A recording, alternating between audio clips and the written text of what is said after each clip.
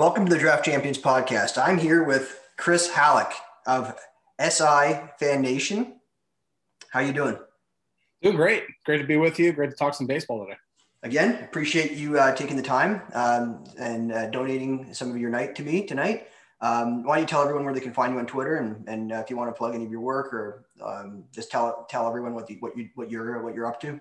Yeah, you can follow me at Chris Halleck. Last name is spelled Halicke, and you can always find all of my Texas Rangers coverage at InsideTheRangers.com, which is under the SI.com domain, so SI.com/MLB/Rangers, but InsideTheRangers.com takes you straight there as well.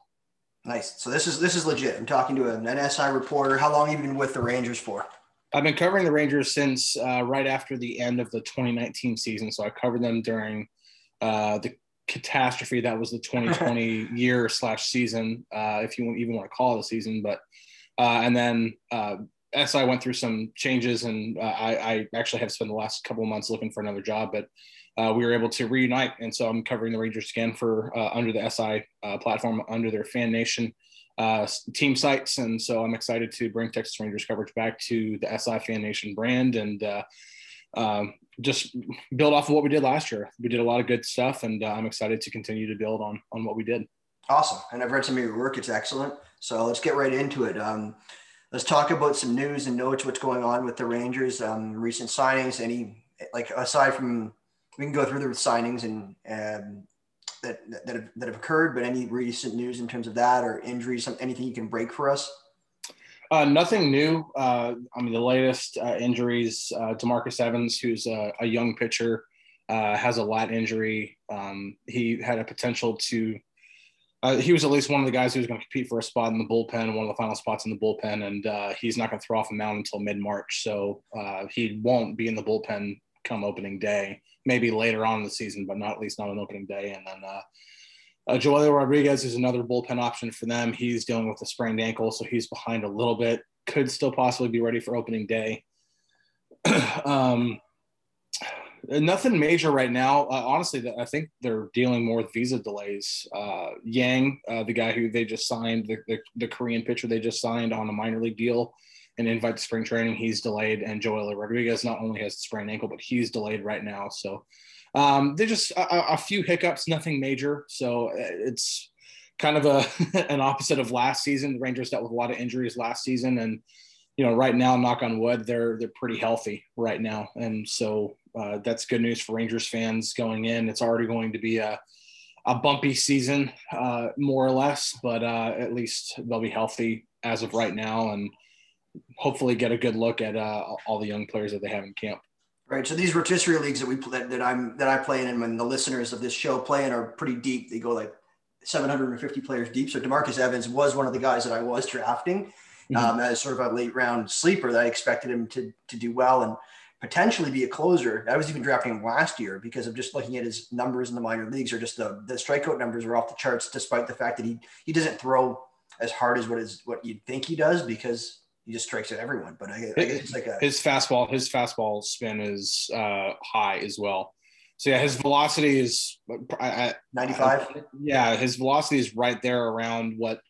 Yeah, mid 90s is pretty good, but the fastball spin on it, he's got a really good spin rate. So that's part of one of the reasons why that fastball plays so well. So his price in our drafts are probably going to go down even more than what already was. But going to the closer situation, do you think he's got a shot to get some saves later on in the season? Or I think he's going to be down the pecking order when it comes to closing. I think the first guy who's going to get a shot to reclaim the job is Jose Leclerc. He had the same shoulder injury that Corey Kluber had last season, but we just talked to Chris Young, the GM of the Rangers, yesterday, and he said that Jose Leclerc, he's another guy dealing with a visa delay, but he is coming into camp healthy. So there's no setbacks in terms of what he can do physically. It's only going to be how long is he delayed of getting into the country, getting into camp, getting his intake testing done and clearing all of that, then being able to actually work out. Jose Leclerc's going to get the first shot at it. Jonathan Hernandez emerged as a really solid late inning guy last year. If you're looking for a late inning sleeper in a fantasy baseball league, or I don't even know where he would be in the fantasy baseball realm, but Jonathan Hernandez is a really solid young late inning option. He pretty much handled the 8th inning very, very well last year. One of the bright spots for the Rangers, and having the second worst record in baseball. So I'd say Leclerc, Jonathan Hernandez. After that, it gets a little dicey, but I don't think DeMarcus Evans is going to be. I think he just needs to get some major league seasoning first before they start trying to put him into some really high leverage situations. Fair enough. You said, and you talked about the international signing that they signed to a minor league deal. I'm not going to try and remember or pronounce the name properly, but do you think because he's come all the way here, he's not coming for a minor league deal probably, right? Yeah, I mean, he's coming in to try to win a spot in the rotation, and so is about 10 other guys in camp. They have a lot of guys competing for spots in the starting rotation. Really, the only 3 that are really locked in are Kyle Gibson, Mike Foltynewicz, and Kohei Arihara. Jordan Lyles, you can pretty much pencil into. You just kind of wonder where the club is with him. They did use an opener with him multiple times in 2020. So, but I'd still pencil him into the rotation. And then there's a number of guys competing for a 5th spot. Yang is one of them. He's ultimately going for that. Now, whether he wins a spot on the roster and pitches out of the bullpen, whether the Rangers have 14 pitchers on their 26-man roster or if they go 13, there's a lot of variables that go into it. So, but I know Yang is coming into camp and he's coming to compete for a job in the starting rotation. Right. So there's Dunning, and then you said Arihara is locked in or no? Yeah, Arihara is going to be – the Rangers need innings, and he's a guy who can give the Rangers innings. He might be able to bring the most innings than anyone in the major leagues because he's probably one of the only people in the major leagues that threw like more than 150 innings last year, I think. One of the few guys in the world who was able to throw that many innings last year just because of the COVID-19 pandemic. So, with him logging and already being ready for that workload, the Rangers. He very well could lead the Rangers in innings pitched this season. I would say Kyle Gibson and Mike Foltynewicz might be there too. Foltynewicz has regained his strength, which also explained the dip in velocity with the Braves last year, which ended up. You said it was something mental. No, it's something like he lost his strength like during the pandemic. He wasn't able to work out properly during the shutdown last year, which is one of the reasons like he wasn't able to get all the strength back whenever it came time to ramp things up. And obviously they had to ramp up very quickly last year. It's so fucked up though. The Braves knew that or no? Because they're like, okay, he pitched 1 or 2 games. They're like, okay, see you later, Mikey. I mean, honestly, I really don't. I mean, I'd have to talk to people in the Atlanta Braves organization or people who were around the team at that point. We're just going off of what Folty told us a few days ago via Zoom, just saying that he just wasn't able to put the strength back on in enough time. And the Braves were obviously competing. They were trying to go for it last year, and they didn't have time to waste with that, I guess. No, and with all the options that they have, in the rotation, they didn't have time to wait. So it's kind of understandable. It sucks, and it's one of the reasons why him and the club decided to part ways. And the Rangers could end up benefiting the rewards of that. They could end up getting a guy who is closer to the all-star he was in 2018. If he has the same kind of velocity, he has that same strength built up like he did before, even if they get a guy who's closer to the 2019 version who wasn't quite as good, that's still a guy who can log innings for the Rangers. And again, more than anything, they just need guys to throw innings. This year is not about the standings for Texas. It's about, really evaluating and developing their young guys. And what Foltynewicz can do is he can give it, you can just log innings because that's what the Rangers need more than anything from their starting rotation. Right on. Cool. So Dunning is a guy that's being drafted ahead of all of the other options, everyone on the Rangers, like anyone locked in or not locked in, like way ahead of everyone. I'm thinking after reading some recent news and talking to you, that might be a huge mistake. It would be. And it's not because Dunning can't do good things. He absolutely can, but he's going to be on an innings limit. And Chris Woodward would not give the number. Rangers manager Chris Woodward would not give the number of innings. He doesn't know. Same thing for Kyle Cody. He said that they have a general idea. They don't have like a X number, like 125 innings, whatever it is. They don't have like an X number, and he can't go a third of an inning over that. It's not anything like that. It's just they are going to have an innings limit on him. This is a guy who's coming off of Tommy John not too long ago. He wasn't able to pitch the amount of innings that he needed to pitch in 2020 because of no minor league season, because of the shortened 2020 season. Now, him and Kyle Cody, who, both of them are in the same exact situations. Both of them looked very, very good in 2020, but they're both coming off of Tommy John. They're both coming off of not being able to pitch that much. There's a reason why the Rangers aren't going to be pushing them too hard. They want to make sure they develop properly and they don't overwork them and possibly get them hurt again. So both Dane Dunning and Kyle Cody, while they can be good, something you want to do in the later rounds, because don't expect them to pitch 150, 160, 170, 200 innings. That ain't happening.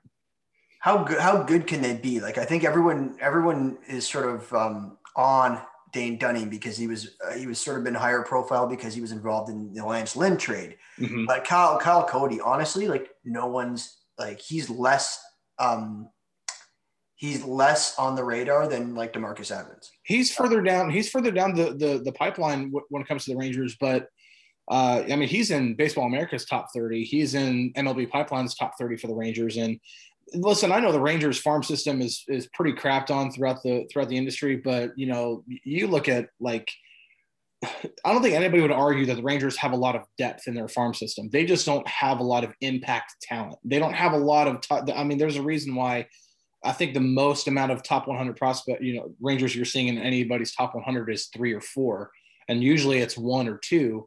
But just about everybody throughout the baseball world is pretty much going to agree that the Rangers have a lot of depth. It's just they're not going to get a lot, as of right now, they don't evaluate for a lot of guys to become the next Fernando Tatis Jr. or the next Ronald Acuna Jr. or anything like that. It's not, but Kyle Cody absolutely looked very, very good last year. And he has got the same, Rangers fans will know he reminds me of Colby Lewis, which Colby Lewis didn't put up, dominating numbers with the World Rangers. Series, though. He was lights out. But he was a big game pitcher. And he just let absolutely nothing phase him on the mound, whether he was doing something good, whether he had a 1-2-3 inning, or whether he got roughed up in an inning. He just walked back to the dugout, nothing phased him, ice in his veins, just kept going about his business. Kyle Cody reminds me of that type of a pitcher. That's what's got me excited about him. I think he's one of the brighter spots in their farm system, whether the stuff continues to translate through, into the major leagues. He's got a good slider. He's got a good fastball. If he can, continually work 3-4 pitches in there, I think he could be just as good as Dane Dunning. Dane Dunning obviously is a little bit more polished. The slider looks really, really good. His control is better than Cody's. So, and Dunning is going to rely on control. He doesn't have the stuff to blow hitters away. He is going to have to paint the corners. He's going to have to spot his pitches really well in order to succeed. And if he can't control the strike zone, if he can't control where he puts his pitches, there's no reason why Dane Dunning can't be a good, middle to back of the rotation starter in the major leagues. So what are we looking at for innings? Like 100, 120 tops? It's hard to guess. I would probably say, just of my own estimation, because I haven't been able to get any numbers from anybody, I would say probably don't go over 125 right now. Right. That would be my own guess. We just kind of found out yesterday that they're going to be on innings limits. So obviously we're going to continue to try to figure out information as camp goes along and see, okay, what's a good gauge for Kyle Cody and Dane Dunning going into this year, which also goes into a lot of other candidates for the starting rotation, how they possibly play a role in the team in 2021. I've drafted Kyle Cody more than 10 times this year. So I hope he does well. I'm not expecting much though. I don't think he's a guy. Again, I don't think he's a guy who's going to blow anybody away. I don't think he's going to. He's not there, but he's a big 6'7" guy with that slider. He's got a nice slider. He does. He has a really nice slider. He throws it for strikes. He gets batters to chase him. He's just got to continue. He's got to be able to command his fastball and make sure that doesn't get hit too hard. And really, he needs to continuously mix in, a third pitch pretty consistently. And I think that's something that just about any baseball coach would tell you. You have to be able to throw more than two pitches in order to start in Major League Baseball. Does he have a third? Yeah. I mean, he throws a changeup. I can actually pull up his Baseball Savant here. I was looking at his Baseball Savant this week, and man, he's making, it's hard to remember all the stuff off the top of your head. He's making some good players look foolish. Like, he struck out Mike Trout on a slider, and Mike Trout wasn't even close. Altuve he made Altuve look like an idiot. He got Rendon looking like he could be legit. He could be listen. He threw 22 and 2/3 innings last year with a 1.59 ERA. That's no joke. He also throws the sinker, and he throws a changeup. And I'd say a pretty even mix. Slider 37% of the time, four-seam fastball 30%, sinker 20.5%, and changeup 12.5%. So pretty even mix. Just the sinker's he's got to throw the sinker a little lower, just from seeing the charts and everything here on Baseball Savant. He's got to throw the sinker a little lower, but it looks like he primarily might use that against left-handed hitters, breaking away from them. Actually, no, he kind of evened it pretty good. 34 against right-handers and 42 against left-handers. So a little bit more against lefties, but right. So do you think they can do a 6-man rotation to start off with? They're not opposed to it. We actually talked to Chris Woodward about that today. They are not opposed to a 6-man rotation. How strongly they're considering it, I think it's still early.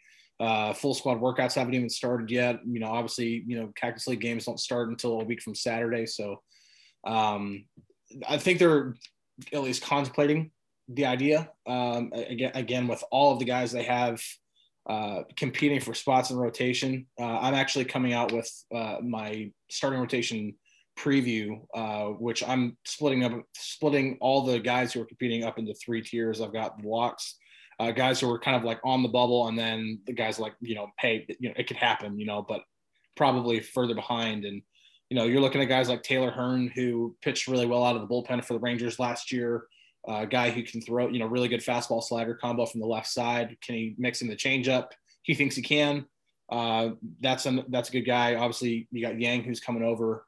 Colby Allard, who got roughed up as a starter last year. He's made some adjustments. Is he going to be able to possibly bounce back and pitch in the rotation? Wes Benjamin is another southpaw option, and then you've got Joe Palumbo, and plus they've got Jarrell Cotton, from the Oakland Athletics organization. Looks like he was going to be a mainstay in Oakland, and then Tommy John happened, and now the Rangers are trying again, with another Oakland product. They tried with AJ Griffin before, didn't work out so well, and now they're going to try with Cotton and see if that works out. But they got a number of guys competing in the rotation, so if they go 6-man to help limit the innings of guys like Dunning, guys like Cody, guys like Taylor Hearn, if they don't want to push Hearn too much, then 6-man rotation is definitely a possibility. Right. I think it makes a lot of sense for the Rangers to go 6-man, just because they're limiting the innings of some of them, and they want to see what multiple different pitchers can do. And it's not like they have someone anchoring that rotation at the start of it, like Lance Lynn, that they want to make sure starts every 5th day. No offense, Kyle Gibson, who really cares if he starts every 6th or 5th day? He's nothing you know what I mean? Yeah. I think, and again, if I were projecting the rotation, if they were to go with a 6-man rotation, I don't necessarily think that Kyle Gibson would only be restricted to every 6th day. I think, because if there's an off day in there and he's got to wait a week, you don't want there to be, for a guy like Gibson, who's pitched in the major league since 2013, you don't want a guy like that to, remember, this is a guy who's under contract through next year, through 2022. So this isn't a guy who, he's off contract at the end of the year. He can walk, no big deal. The Rangers are invested in Kyle Gibson the same way they were invested in Mike Minor, the same way they were invested in Lance Lynn. So, Kyle Gibson is not, there's not as much being invested in terms of development, obviously, like some of the younger pitchers, but they're not going to forget about him either. As a matter of fact, he's probably going to be the opening day starter.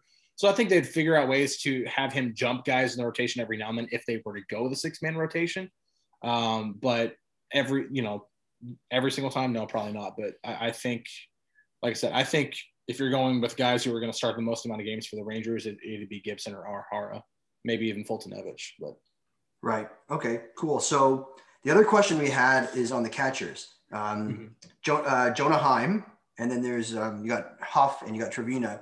What are the chances of Heim winning the job, and how much time do you think Huff's going to spend in the major leagues? Like, if I'll ask you an over and under after you respond to that. So Jose Trevino, I'm about 95% sure he's going to be the primary catcher. Okay. Maybe even a guy who can push 100 starts if he stays healthy. I'd say 90 starts is a pretty good gauge right now, but I would say this guy is very, very invested. He's a really good team guy. He is absolutely ready to go. He's ready to be a leader on this team. Jose Trevino is a guy that the Rangers really, really like, and they love the way he stands for a lot of what the type of culture that the Rangers are trying to establish right now. So, and he took some steps forward with the bat last year. His defense has always been there. He won multiple gold gloves in the minor leagues. But if his offense, if he becomes a 1 or 2 win, I would say if he becomes like a 1-win offensive player, at the plate, that's absolutely a win for the Rangers. Just because if he can hit decently, then given what the rapport he has with the pitching staff mixed with what he can actually do behind the plate in terms of controlling the running game and blocking pitches and framing pitches, everything like that, Trevino's the guy. But right. Jonah Heim is going to come in. He's going to, I think, honestly, we were looking at possibly non-roster invitee Drew Butera possibly being the backup for Trevino. But now with Heim in camp, I think Jonah Heim has a serious leg up on being the number 2 catcher. Whether he jumps Trevino, I seriously doubt it. And then when it comes to Sam Huff, he needs some more seasoning. Granted, the 10 games he played in last year for the Rangers, he looked really, really good. A little rough at first, but again, this is a guy who was one of several Rangers who jumped from single A straight to the major leagues last year. So you were going to expect, it to be a little bit rough, especially with a guy who doesn't control the strike zone very well, who just has a lot of raw power and needs to learn to control the strike zone. But he made adjustments very quickly and was able to show some of that raw power. And he's, for 6'4", he's a very athletic guy behind the plate. He can catch. I think he's proving to scouts that he can catch, even despite his big size, but he still needs some seasoning at the plate. This is a guy the Rangers don't want to rush because they want the proper development, because they could see him becoming a mainstay in the lineup eventually. Speaking of players getting brought up, I think from high A, Anderson Tejada, they're kind of clearing the way for these guys like Jung and Tejada. I'm asking you, when do you expect them up? Because I expect Jung up. I expect Tejada up before Jung, and like they got rid of Alexandres and Odor. Like, man, they gotta just DFA him, or they gotta just like waive him and hope somebody claims him, which no one will. That would be eating money. He's still under contract through next season. So that, believe me, I have had plenty of Rangers fans come at me on Twitter and be like, when are the Rangers getting rid of Rougned Odor? Listen, this has been going on for a few years now. And I can tell you, I have no confidence that the Rangers will move on from Odor until they can get out from under the contract. Whether that means that they have somebody else like Nick Solak who can come in, absolutely 100% claim the second base job, and they don't need Odor. And then Josh Young comes up and he, whether it's June or July or whenever, he comes up and he makes his major league debut and takes over third base. And now they're running out of spots to put Odor, and now they've got to figure out a way to dump his contract. Until that happens, Odor's not going anywhere. So that's just, from everything I've seen, I have yet to believe otherwise with what I can tangibly put my hands on. You know what they should do? Because they traded Alexandres for Chris Davis on the A's, and I don't even know if they're going to keep Chris Davis. They haven't answered that afterwards. They should trade Odor to the Orioles for the other Chris Davis. That contract and just get rid of him. And release both Chris Davises and make it rain Chris Davises and the K and the C. Let Anderson, Tejada, and Josh Jung play. So I'll tackle Anderson Tejeda first. Tejeda showed some good stuff last year. Showed more maturity at the plate than people anticipated, than even Chris Woodward anticipated. And I remember specifically asking him about that last year, and even Woodward saying, "Yeah, I mean, I don't think any of us were expecting this level of maturity yet."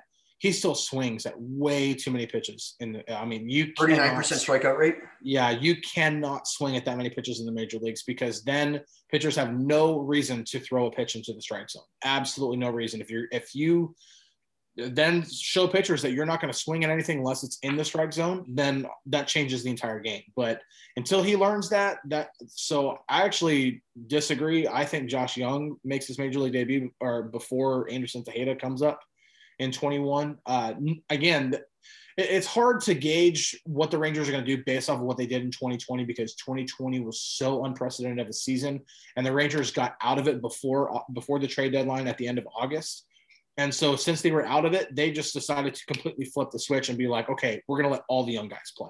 And that's whenever they brought up, a guy like Leody Taveras, who they weren't originally committed to giving that many at bats to, and he ended up playing 33 out of 60 games and showed what he can do with the bat. Anderson Tejeda didn't quite show as much with the bat, while he showed more pop.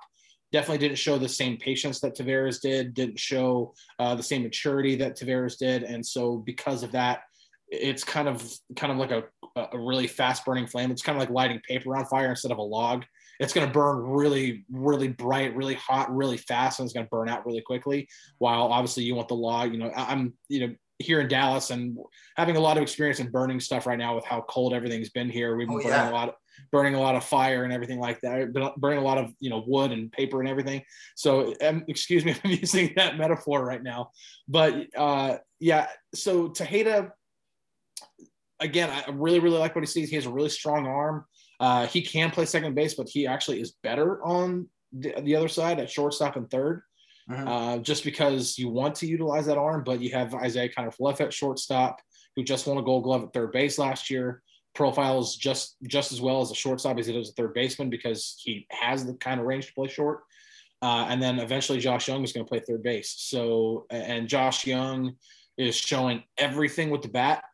There's a reason why he's the number one prospect in the organization on multiple publications, and it's probably going to be the reason why he's going to be the third baseman come June or July. June or July is what you're saying? Yeah. That's what I think. I mean, obviously, if the Rangers are going to do what clubs do with, manipulating service time, they got to wait until some point in June. I don't remember what the exact date is this year, but some point in June where they get enough of the year where it doesn't actually count as a year against the service time, so they get an extra year essentially. Do you think he could be comparable to like an Alec Baum, like what he did last year? I mean, potentially. I mean, it just the thing with Jung more than anything is he was mainly a contact hitter who had the power at Texas Tech, but he played more as a contact hitter. And the Rangers have tried to get him to tap into that power. Actually, usually try to get hitters to not pull so much. You want them to be able to hit the other way. With Jung, they're trying to get him, okay, start learning how to pull the ball so you can tap into your power. And he's starting to pull the ball now. He can still hit the other way because he's a really good contact hitter. He has probably the best bat to ball skills in the entire farm system, maybe even in the entire organization now, if you look at the major league roster. But you're looking at a possible good hitter and a guy who can, if he can just field his position at replacement level or a little bit above replacement level, becomes a really good hitter eventually, maybe by next year or 2023. That's a borderline all-star that the Rangers could possibly have in Jung. Nice. So what are your expectations for Tejada? Like, when do you expect him to be up? Probably maybe around the same time, but it might be a little bit later than Jung. It just depends on if the Rangers have a need. They That could don't. be an injury because they can move Solak to the outfield Yeah. I mean, they can move when David Solak. Dahl gets injured. That's kind Yeah, of but even then, yeah. I mean, David Dahl's getting injured is a possibility. Obviously, the Rangers, but even then, the Rangers have Willie Calhoun, who Chris Woodward has challenged him to want to play left field, not only settle for being in DH. Mhm. So if something does happen with David Dahl, Willie Calhoun will more than likely slot right in at left field. And then they have Chris Davis, who the Rangers do not plan to do like what they did when they traded for Austin Jackson a couple of years ago. And they just like trade for him, then automatically DFA him. Like, no, they're bringing Chris Davis into camp, and Chris Davis is going to compete for a spot. So right now, the Rangers, when it comes to that left field position, and why moving Solak there is not an option right now, is because right now they got 3 guys fighting for 2 spots when it comes to left field and DH. right. Between David Dahl, Willie Calhoun, and Chris Davis. So, if Nick Solak takes over second base and he becomes the mainstay there, then Tejeda's not going there. If Isaiah Kiner-Falefa is healthy and he's continuing to build off of what he did offensively last year and become, a better hitter, maybe he hits a little closer to an 800 OPS, then okay, he's a mainstay at shortstop. And then, maybe the only other place is if like Culberson can't do the job, or Brock Holt can't do the job, or Rougned Odor can't do the job at third base, then maybe they bring up Tejeda since he already has the service time. But eventually that spot's going to be for Josh Young anyway. And then stopping Solak from playing second base, like just the money that they're paying Odor. Well, I'm sorry, say that again.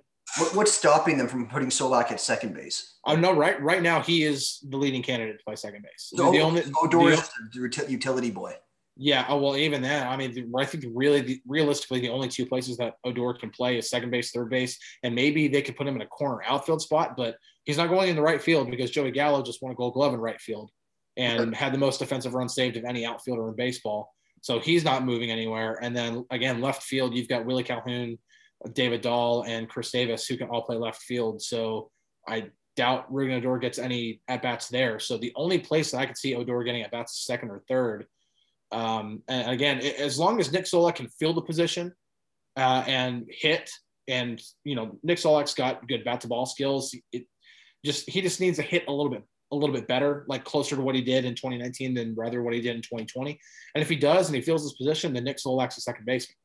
And again, third base, it's a void that's just waiting for Josh Young. They're just waiting for Josh Young. Can we worry about Solak's power in the new stadium? Well, if Joe Adell's in right field, then maybe Joe Adell can keep knocking him off of his glove over the fence, and then everything will work out. No, yeah, I mean, with the new ballpark and it playing more neutral than Globe Life Park did. And yes, there's Globe Life Park and Globe Life Field, and it's just as confusing for people here in Texas as it is for people outside of Texas. Globe Life Field is the new stadium, so yeah, Globe Life Field is definitely more neutral, and so. But again, if Nick Solak can, hit it into the gaps, like he might only be like a single home run. Maybe he only hits 8 or 9 home runs. Mm-hmm. But if he can, again, if they can kind of get the same thing out of Solak that they're trying to get out of Young, maybe tap into that power a little bit more, maybe pull a few more down the left field line or to straightaway left field. Maybe he hits, 3 or 4 more home runs and he gets in, to the 10 to 15 home run range. I don't think Nick Solak's ever going to be a 20 homer guy. And if he plays second base, he's, you don't need a second baseman to be a 20 homer guy. Right. As long as he feels his position well, hits between 10 to 15 home runs, I think, you're going to, and for a guy who can hit for contact pretty well, like Solak has hit along the line pretty much, then they're going to get everything they need out of Solak. Now, in terms of stolen bases, is Woodward a guy that likes to let people run? Because I would see Solak and Suarez running. What do you expect them? What do you expect from them in terms of their stolen bases for fantasy? And after you answer that, do you see any Oscar Mercado risk in Taveras in terms of just turning into a pumpkin? So, well, first off, when it comes to Taveras, he's probably, outside of Josh Young, the guy that I am personally the most excited about for the Rangers when it comes to their prospects. If anything, I would even say the potential for like superstar potential is just as high with Taveras because of what he can do already defensively. And he's shown some growth in terms of finding the art of stealing bases. And yes, Chris Woodward absolutely likes to have his guys steal bases. He likes his guys to be aggressive on the base paths. It was that way in 2019. It was that way again last year, and it will continue to be that way this year. So I would definitely look to see Taveras lead the team in stolen bases. An actual number, it's hard to quantify that right now because it's been so long since I've seen an actual 2019 feels like a decade ago right by now. But I would say 30 stolen bases is absolutely in the realm of possibility for Leody Taveras. It just depends on how often he gets on base and then how often they really want him to try to steal. And the only questions that they have around Leody Taveras is what he can do at the plate now. Last year, he came into spring training 2.0 in the summertime, showed some serious maturity, some serious growth in maturity at the plate, in his approach, in his ability to not only make contact, because the bat to ball skill has always been there, but it's actually getting to the point where he's able to drive the ball harder. His exit velocity was up above expectations last year. If he can continue to build off of that and he can continue to grow offensively, I think he's already probably one of the top 10 defensive, I would even argue top 5 defensive center fielders in baseball. I mean, I don't think that's an outlandish statement. That might sound a little like, oh man, you're a Rangers beat writer, so you're gonna. No, I'm serious. Leody Taveras is already that good defensively. He glides to the ball. I mean, the only thing that you're going to have to watch out for him defensively is kind of the same thing that happened with Elvis Andrus. He can make the insane plays, but sometimes the routine ones can become a little, you hope that those, errors that happen on plays that should be kind of routine. Like, I think one of Taveras' errors last year was a catch. You're kind of like, wow, you kind of expect him to make that because of all the other things he can do. So that would be the only thing I would watch defensively. But other than that, I think if I were to, if somebody were to ask me, to put $100 down whether Leody Taveras wins a Gold Glove in his major league career, I would absolutely bet $100 that he wins a Gold Glove. I think he's that good of a defensive center fielder. The biggest question with him is, can he become a decent hitter? Can he become a good leadoff hitter? Can he draw more walks? And everything last year showed that he became a more mature hitter. So he becomes that mature hitter, continues to grow off of that. He can get on base. If he can have an on base, between 360 and 380, anything north of that would be absolutely great for the Rangers. That's a pretty high on base. So I forgot to ask you when we were finishing the catcher conversation. I'm going to give you an over under 250 plate appearances for Sam Huff. I'd say under. Yeah, I'd say under, just because I don't think Sam Huff is going to be on the same track as like Josh Young this year. Not only because there is a spot waiting for Josh Young and there is not a spot waiting for Sam Huff. Unless injuries happen, unless Jose Trevino goes down with an injury or Jonah Heim goes down with an injury, and they absolutely need Huff to come up, then no. I mean, if Trevino and Heim can stay behind the plate and stay healthy, I would think that the earliest you possibly see Sam Huff is maybe after the trade deadline. I think they really, really want to take their time with him. They really want to make sure he's seasoned. I mean, he's probably starting in Double-A Frisco, so I would definitely think that it's going to be after the trade deadline, like I said, barring injury. So I no way he gets 250 plate appearances if that's the case. Right. So the other question we had from on Twitter was from my good friend Dave McDonald, who was chiming in, and also and another one from Nathan Grimm. And Dave was asking if Lowe's going to be platooned, and similarly, Nathan was asking, can Ronald Guzman be someone, because he was killing it in the Dominican League this year? Yeah, he was the MVP of the Dominican Winter League. So I think it's the same thing as that it was in spring training. Last year in spring training, it was a competition between Ronald Guzman and Greg Bird. Neither one won the competition in either spring training. Whether it be the spring training that was eventually cut short because of the COVID-19 pandemic, or the spring training 2.0 once things got vamped back up again. The Rangers need somebody to take hold. They did not get that last year. They need Nate Lowe or Ronald Guzman to take over. That will not be a platoon. It'll be one or the other. They already have too many guys that are going to be that they can put into the DH spot. So they're, and plus both Lowe and Guzman are left-handed hitters. So it's not like you possibly have a righty lefty, situation, and you go 13 pitchers and you have, 4 guys on the bench and you can have one of them be a platoon first baseman. That's not going to happen.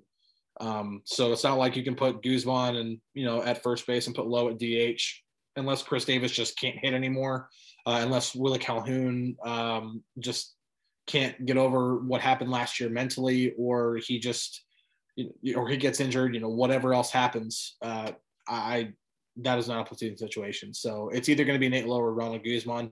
I think the Rangers fans want Guzman to be that guy because he's already kind of a fan favorite. He's an easy guy to root for. He's always smiling, always got a big smile on his face, got a good energy when he walks around the clubhouse. Really good team guy, but he's just got to put it together at the plate.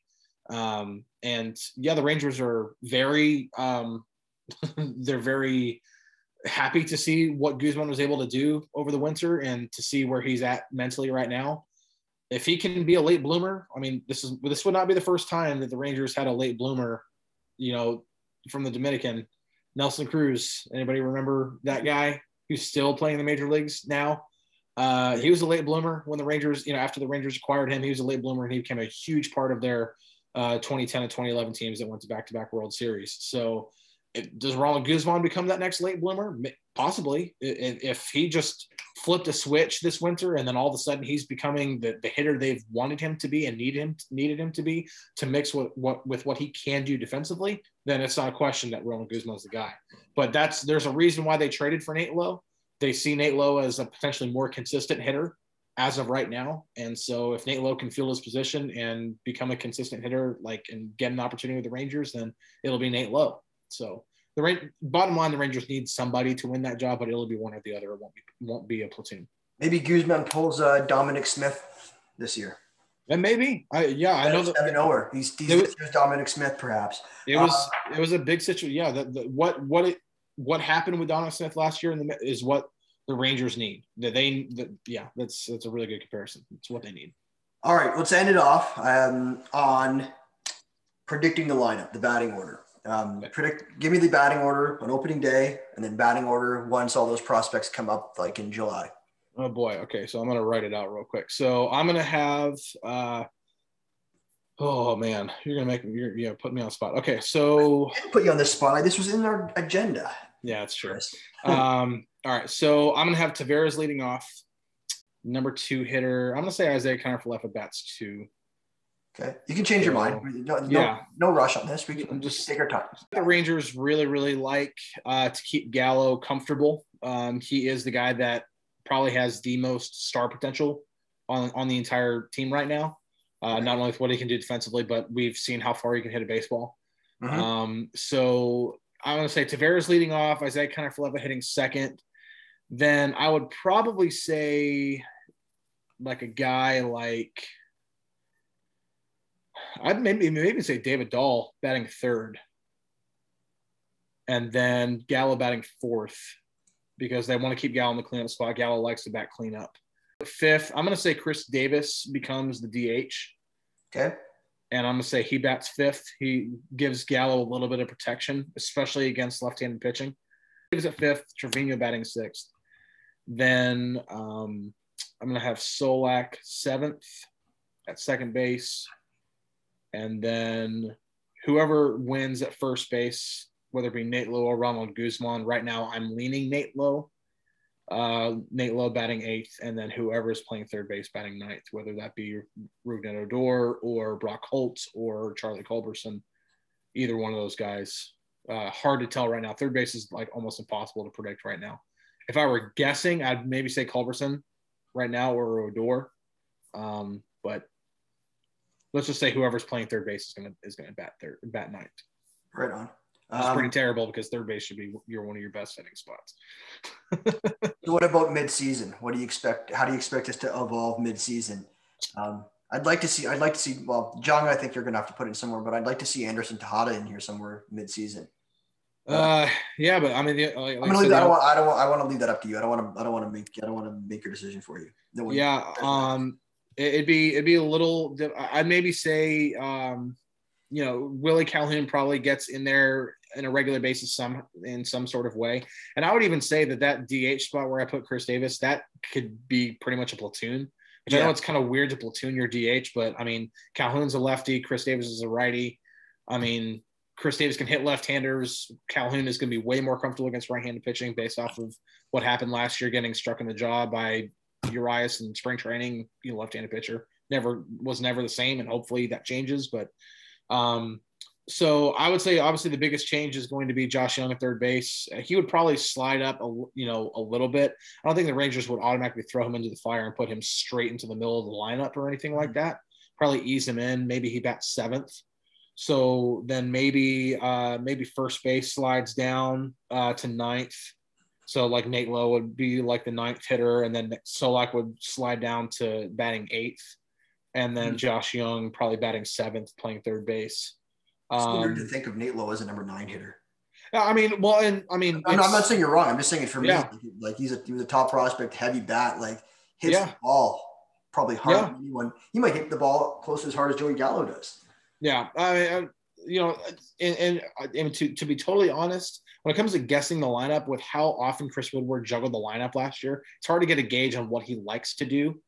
I know kind of like with each player, kind of where he usually likes to put that guy in the lineup. Like, for example, I like you would think a guy like Joey Gallo, who they want to get more at bats, like maybe he does bat second or third, but he's clearly comfortable batting cleanup. And so if he's comfortable batting cleanup and Chris Woodward likes him batting cleanup, then he's going to bat cleanup.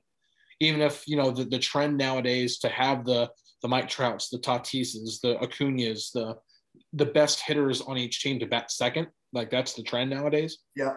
That doesn't look like what the Rangers are going to do with Gallo. Now, could that change this spring? Could that change this year? Possibly, but I haven't seen any evidence of it. And until we start Cactus League games, I have no reason to believe that'll change. What you're saying makes a lot of sense. I'm just saying that like somebody has to go down there. The only guy I can maybe see is Kiner Falefa going down, maybe moving him down near the bottom. And it's possible. I mean, I guess it depends on how they perform. But that's what I wanted to know. That's what I was asking you. That's your opinion. That's what your opinion is, and it's what you said makes a lot of sense. And I'm just saying. And you're absolutely right, because you could put in, like, if Nick Solak's contact like really plays better this year, like if he becomes a much, much better contact hitter and even a guy who can drive it a little bit better than Kiner Falefa, then maybe Nick Solak becomes like your number 2 hitter, and then they move Kiner Falefa back down into the bottom third of the lineup. It just depends on how Kiner Falefa hits, because if Kiner Falefa is like good for average but doesn't like pretty much only hit singles, doesn't hit a lot of doubles, doesn't hit a lot of homers, the power doesn't really translate very well, then he could be a guy that eventually goes down to the bottom third of the lineup. But right now, he had the highest average on the Rangers last year. So, I mean, the Rangers need somebody at the top of the lineup who can hit the ball, who can get on base, and Kiner Falefa absolutely took strides forward as a hitter last year. We all knew what he could do defensively, and he proved that by winning a Gold Glove, but he also became a pretty good contact hitter last year. But maybe the Rangers have somebody like, maybe Willie Calhoun just absolutely takes over. He becomes the hitter that the Rangers needed when they were trading for him, when they sold Yu Darvish to the Dodgers. And maybe Willie Calhoun slots in as that number 2 hitter. And then that just starts the domino effect. That leaves guys like Nick Solak and Isaiah Kiner Falefa to hit in the bottom third of the order. Well, for what it's worth, Roster Resource has Kiner Falefa batting second. Okay, well, see, so I'm not the only one who's thinking that right now. So I just looked at it now. No, I wasn't arguing. I'm just saying that there's a lot slides down. The only thing with them is they have David Dahl batting 7th. So okay, yeah, I see. Don't take Roster Resource or anything. I mean, and honestly, and to be fair, and like I even said, I think before we even started recording, trying to predict the Rangers roster is going to be one of the most difficult things to do throughout all of baseball this year, because they have 2 spots locked for sure, and pretty much 3 with Jose Trevino, and then the remaining 6 spots are up for grabs in spring training. That is not a situation that is common in baseball. And so with the Rangers having that many open spots, not only trying to predict who's going to be starting that position on opening day, but then what batting order is going to be, it's a daunting task right now. Right. No, that's good. That's good info. That's good info. I mean, I appreciate that. So I'll let you go, Chris. That's great. So I really appreciate you spending some time with me, and a lot of the information that you've given is excellent for fantasy, and it's very applicable. Why don't you just again remind everyone where you're at on Twitter and where they can find you? Yeah, you can follow me at Chris Halick, CHRAS, and then last name is spelled HALICKE. Always tweeting updates with the Rangers, but all of my work is at InsideTheRangers.com, which is on the SI.com domain. The Sports Illustrated is Fan Nation. So you can always find all of my work there, constantly updating everything. Spring training is underway. Everything right now is I'm not in Surprise, Arizona right now. Everything's Zoom right now. Media restrictions are pretty much no access out there. So, but everything's Zoom calls. We're talking with them every single day. So we're getting updates on everything, getting to talk to the manager, to the coaches, to the players, and everything like that. So getting all the information we can. So all the work is going to be at InsideTheRangers.com. Perfect. Well, thanks very much, Chris. Thank you very much. Thanks for having me. I appreciate it. Thanks very much. Have a good night. You too.